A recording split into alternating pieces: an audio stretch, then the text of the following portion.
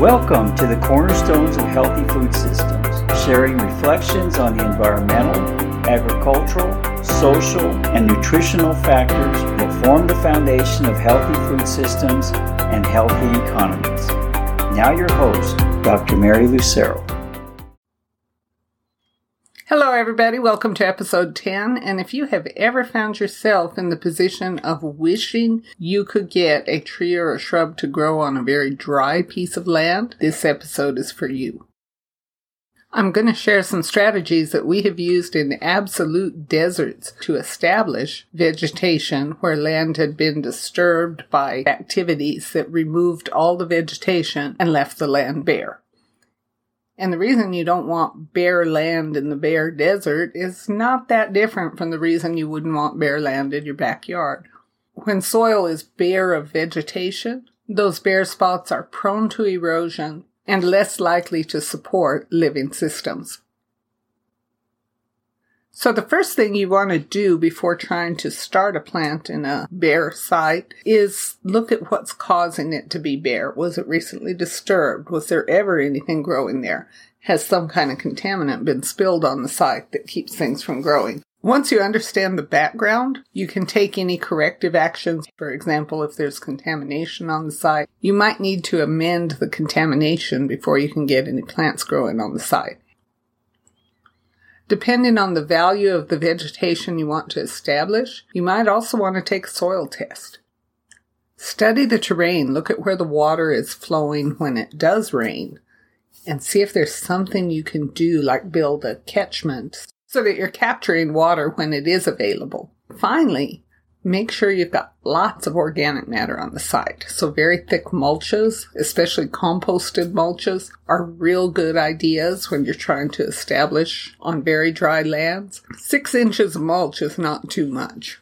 If this is a site that you can't water regularly, make sure you're choosing native plants. Plants that are adapted to the amount of natural rainfall that's going to be available. If you're not sure what native plants are adapted to your area, you can check with master naturalists, you can check with NRCS groups. Even your local garden club is likely to have some good suggestions. Now, let's say you've got your site history, you've remediated the land, you've added lots and lots of organic matter, you've chosen a native plant. The next factor you want to consider is what form is your plant in. If you're growing seeds, keep in mind that native seeds usually have really low germination percentages. A single plant makes thousands of seeds, and evolution has played a nice trick in order to ensure that some seeds survive and germinate this year, and others germinate next year, and others germinate 15 years from now. They cover their seeds with coats that contain growth inhibitors to keep that seed dormant. And of course, each seed has a different level of dormancy. And the reason native plants do this is because they don't know when the water's going to come. They don't know when that super rain's going to hit. And so rather than put all their eggs in one basket, they make sure their seeds have varied dormancy. There are a few tricks for breaking seed dormancy. Probably the most gentle way to break dormancy is to get your native seeds and soak them under running water overnight. It doesn't have to be fast running, but keep that water moving over the seeds so that they're wet, and some of those growth inhibitors will actually wash away. Some seeds like a lot of heat, some seeds like a lot of cold. Some seeds actually need to be treated in an acidic solution. Why would a seed need to be soaked in acid to germinate? Keep in mind that a lot of seeds evolve to be eaten by animals, run through their digestive tract, and land in the manure. And if you're going through an animal's stomach, you're going to be taking a bath in acid. Now, if you're going to use an acid soak for your seed, make sure you know how to handle the acids, find a proven protocol, or talk with somebody who has done this before so that you don't kill your seed or burn your skin. When your seeds are ready, you might also want to soak your mulch and make sure the site is really, really wet, even if you have to transport water to the site for the initial planting. Don't worry, once the seeds are established, you'll be able to cut back on the water. When their roots are down deep into the soil, they'll be able to handle the climate of your area because that's what they've adapted to. We are seeing a lot of climates change around the world, and so the microclimates are also changing. And if you experience an extreme year, then even your most adapted plants are going to die. I've seen shrubs that were more than a century old die in the Chihuahuan desert because of extreme drought on a bad year. But those kinds of extreme events don't come often. So the odds are good that once your seed's established, they'll be good. When you plant them in the soil, make sure you cover it deeply in mulch with a lot of moisture. And monitor the site, adding water as needed until your seeds are up and growing with several new leaves to show.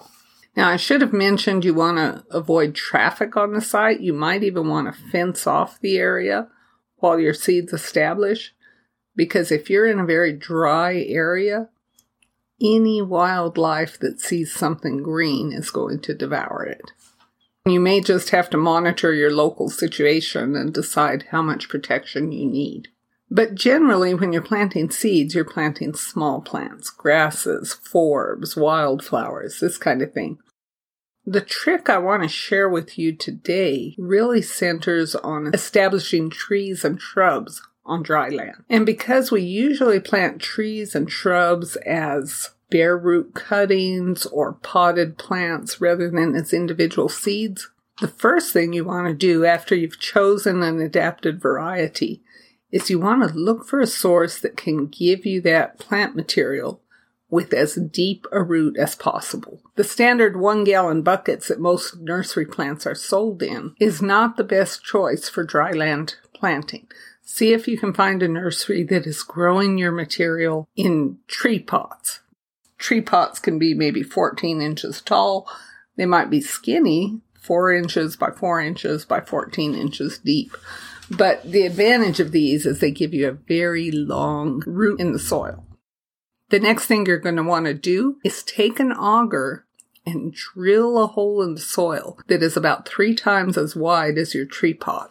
You're going to want to get some high quality organic material, like humic acids or microbially rich compost, and mix it to at least a 50-50 ratio with the existing soil. And if you're real concerned about water availability, the next thing you can do is cut a piece of PVC pipe that's about 3 inches wide and 12 inches deep. Drill a bunch of 1 centimeter holes in a line on one side of that PVC pipe. What this is going to do is create a watering tube so that when you add water to this plant, all the water goes down under the soil. That means you don't have to carry as much water to the site. And the water is going to go down below the soil where it doesn't evaporate and where it's very available for your plant roots. When you add your transplant, set it so that the roots are right up against those holes in your PVC pipe. So you're going to have your PVC pipe right next to your plant, and you're going to have your holes on the pipe, the vertical 1 centimeter holes that you put into that pipe. You're going to have those lined up against your roots. So you set these two into the planting hole side by side, fill it with your organic matter amended soil, cover the site with thick mulch, just like you do for your seedlings. And if you really want to give it one more piece of reassurance that those roots are going to stay moist until the plant is established, one trick that I have used is to fill that PVC pipe not just with water, but with a hydrated hydrogel. If you're not familiar with hydrogels, these are starch or synthetic polymers that hold up to 200 times their physical weight in water, which means that if you have a 3-inch wide by 12-inch long PVC pipe, that's going to hold about 5 liters of water.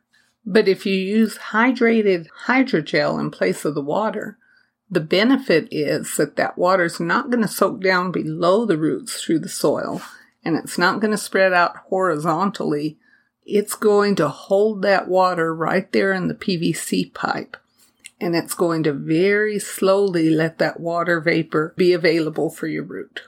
Now, I've used these hydrogel-filled tubes to establish plants in desert sites that were 70 miles from the nearest water source. Why would we do that? That's a story for another day.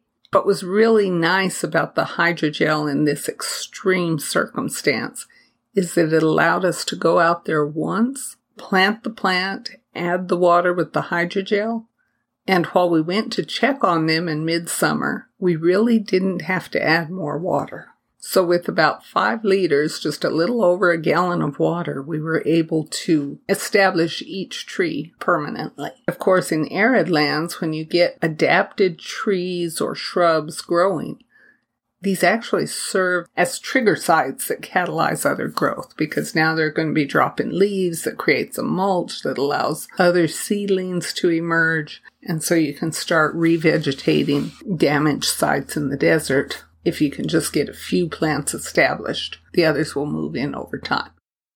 But most of you aren't going to be trying to grow plants in the desert. Most of you are going to be trying to grow plants in a corner in your backyard. And if you're monitoring it regularly, you can probably get away without using the hydrogel. On the other hand, if you are somebody who tends to get so busy with the day-to-day responsibilities that you forget to go out and water plants, the hydrogels can provide a little bit of insurance that your plants aren't going to suffer too much as a result of your busy schedule. So I hope these are tips that you can use. I like to include links in the description under the podcast to additional information. And for this one, I'm going to show links to scientific papers and government bulletins that show you pictures of these PVC pipe planting mechanisms and give you some ideas about how you might be able to use those for either low water use irrigation in your backyard or for establishing plants in difficult sites. Thank you for joining me today.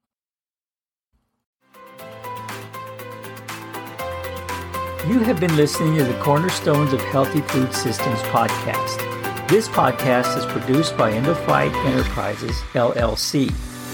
You can subscribe to our podcast at endophyte.com or look for us on your favorite podcast directory. Information or products referenced in any episode can be found in the show notes associated with that episode. These notes may contain links to our online courses or services. They may also contain links to affiliate sites. Purchases made through these links help support our efforts to produce this podcast.